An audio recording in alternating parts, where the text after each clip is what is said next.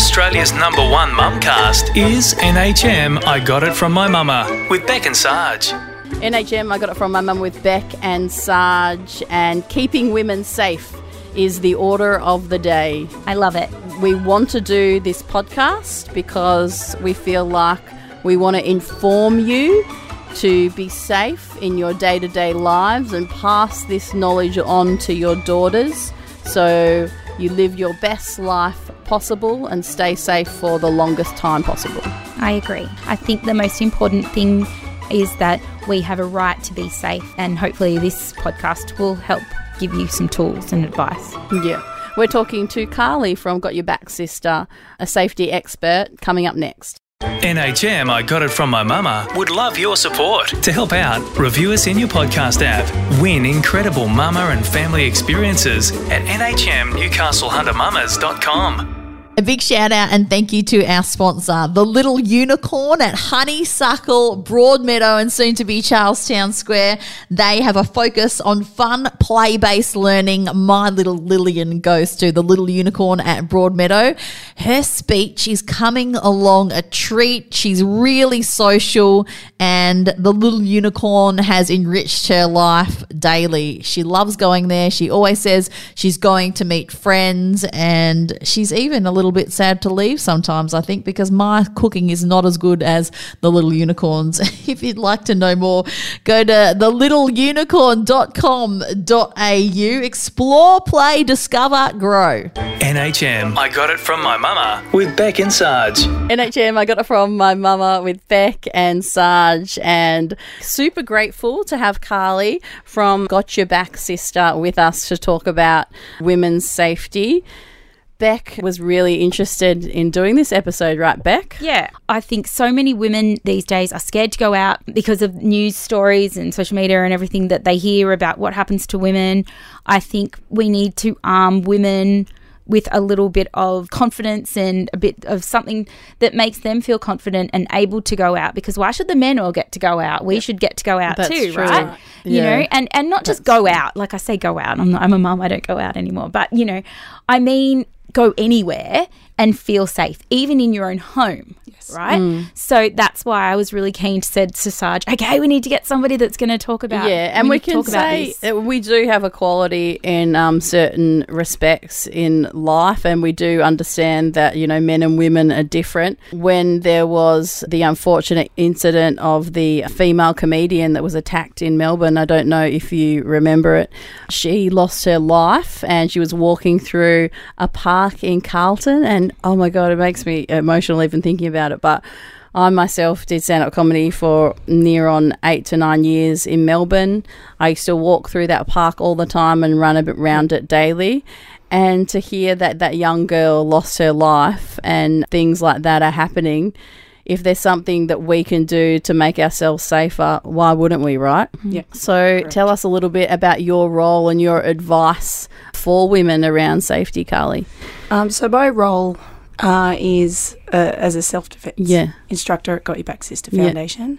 I also teach Taekwondo. It took me a while to eventually come out and instruct and find that Dharma purpose. And I'm very grateful to come across or meet some amazing women, especially through Got Your Back Sister. We do a 6-week self-defense program. Some women are currently in or post relationships, domestic violence, family violence. Everyone is entitled to feel safe in our community. Absolutely. It's really important that we, as women, have a right to walk out and feel safe. I completely agree. So are the people that you're teaching, are they all in relationships, or are some of them coming because they feel they should be starting to protect themselves, or is it all women that are currently living in fear? A bit of both. Okay.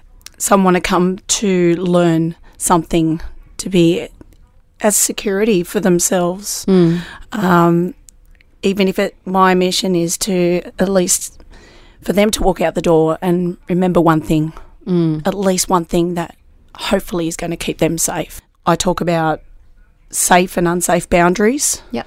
Okay, the right to say no don't come in further. Do not come into my space. You know, that consent or unconsent. Yeah. Can you tell us a little bit more about that, Carly?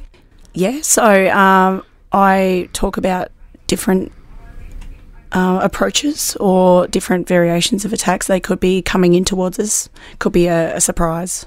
Yeah. How we deal with those, because we don't have long to register that. Absolutely, yeah. As a danger, and we need to respond straight away. Yeah. We also need to, once, if they're not taking no for an answer, we need to start to think, okay, what are we going to do?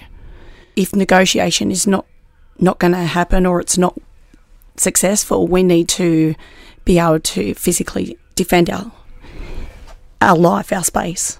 We have every right to do that. So they're taking a risk coming into that space. The further they are obviously away from us, the more safe we are, but the closer they come in, that's where the danger is. And it's learning about our boundaries and being able to act on it. Yeah. Oh, it's giving me chills. So prior to them getting quite close, do you find or do you teach that effective communication methods on how to prevent somebody from entering your space? And do you find that can work sometimes before? So I guess what I'm saying is, with self-defense, does it always have to be about actually physically doing something physical to protect yourself, or can communication often be something effective? Yeah, absolutely. Okay. Communication is the key first. Yeah. Before we go to communication, there is the importance of avoiding and awareness as well. Yeah, okay. So tell us about that. What can we do to stay safe in our day-to-day life? And so just basic common things like being in light rather than dark areas. Okay. Also being aware of exits, being aware of environments, who's around, knowing where your friends and family are. Yeah. Yeah, so all those. Also, what we've got on us is really important. Unfortunately, we need to talk about this day and age, about, as women, how we can protect ourselves further.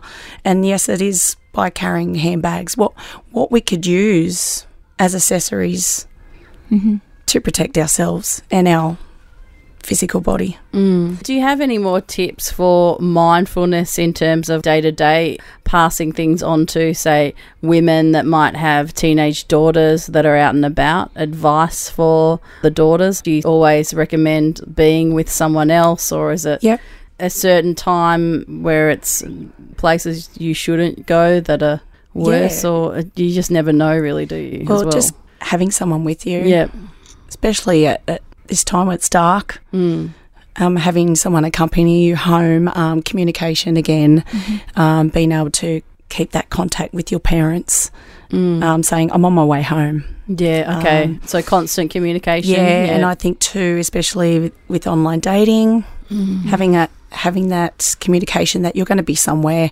having a plan B as well, because you're meeting someone who behind screen could have a fake facade. That's true. Yeah, 100%. I know I've seen bars these days have got the back of the toilet doors in women's have got code words, and you can go up and order a specific type of drink, and that tells the barman that you're in danger and you want to get out, and they'll show you the exit and call you a taxi. Heard that. The fact the fact that actually exists is it's horrendous, terrible, but it's cool that people are making a really conscious attempt to keep people safe. Yes, but going back to communication, being able to negotiate your way out of something is very important. But like I said, sometimes that doesn't work, and we've got to think beyond that. Our next step. So negotiation tools, what do you say to people? I know obviously we don't have all the time in the world, but what are some key things that you do say to people that can help? So if someone is approaching you and you feel generally uncomfortable, or you feel this, and you generally will get a gut instinct on someone, and you know there's something not right, that you might have to sort of yell out to someone, or pretend someone, and go, oh, come over here, or I've got my parents just over there. I'll give them, give out a yell or wave to them. It's sort of giving this message that, oh, okay, they're they're with other someone. people. Yeah. What about the being on the phone? Does that do anything? Yes, I do talk about if they've got an opportunity to go to the bathroom, be able to call for help. That's another thing that I encourage if they've got the safe. If you're walking alone, does it help to be on the phone to someone or not necessarily? That could be a distraction. Yeah, that's true. As well. Yeah. Having earphones on when you're running, that sort of thing. Yes, looking and so down. many people do that, don't they? Most people. So many girls are on social media and they're just constantly on their phones. So they're not able to look up and see what's around them. And people play on that vulnerability, that opportunity. So, yeah. So do you have any strategies for making a quick escape if you are suddenly feeling you don't want to run because I feel like they would just follow you, and what would stop people from running?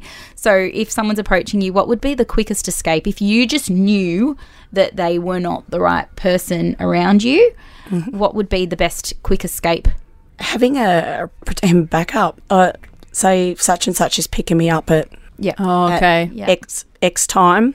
I'm meeting them outside at this time. So having just an excuse, so to speak, to be able to get out of. Maybe to say that early on if you're meeting someone for the first time. Yeah.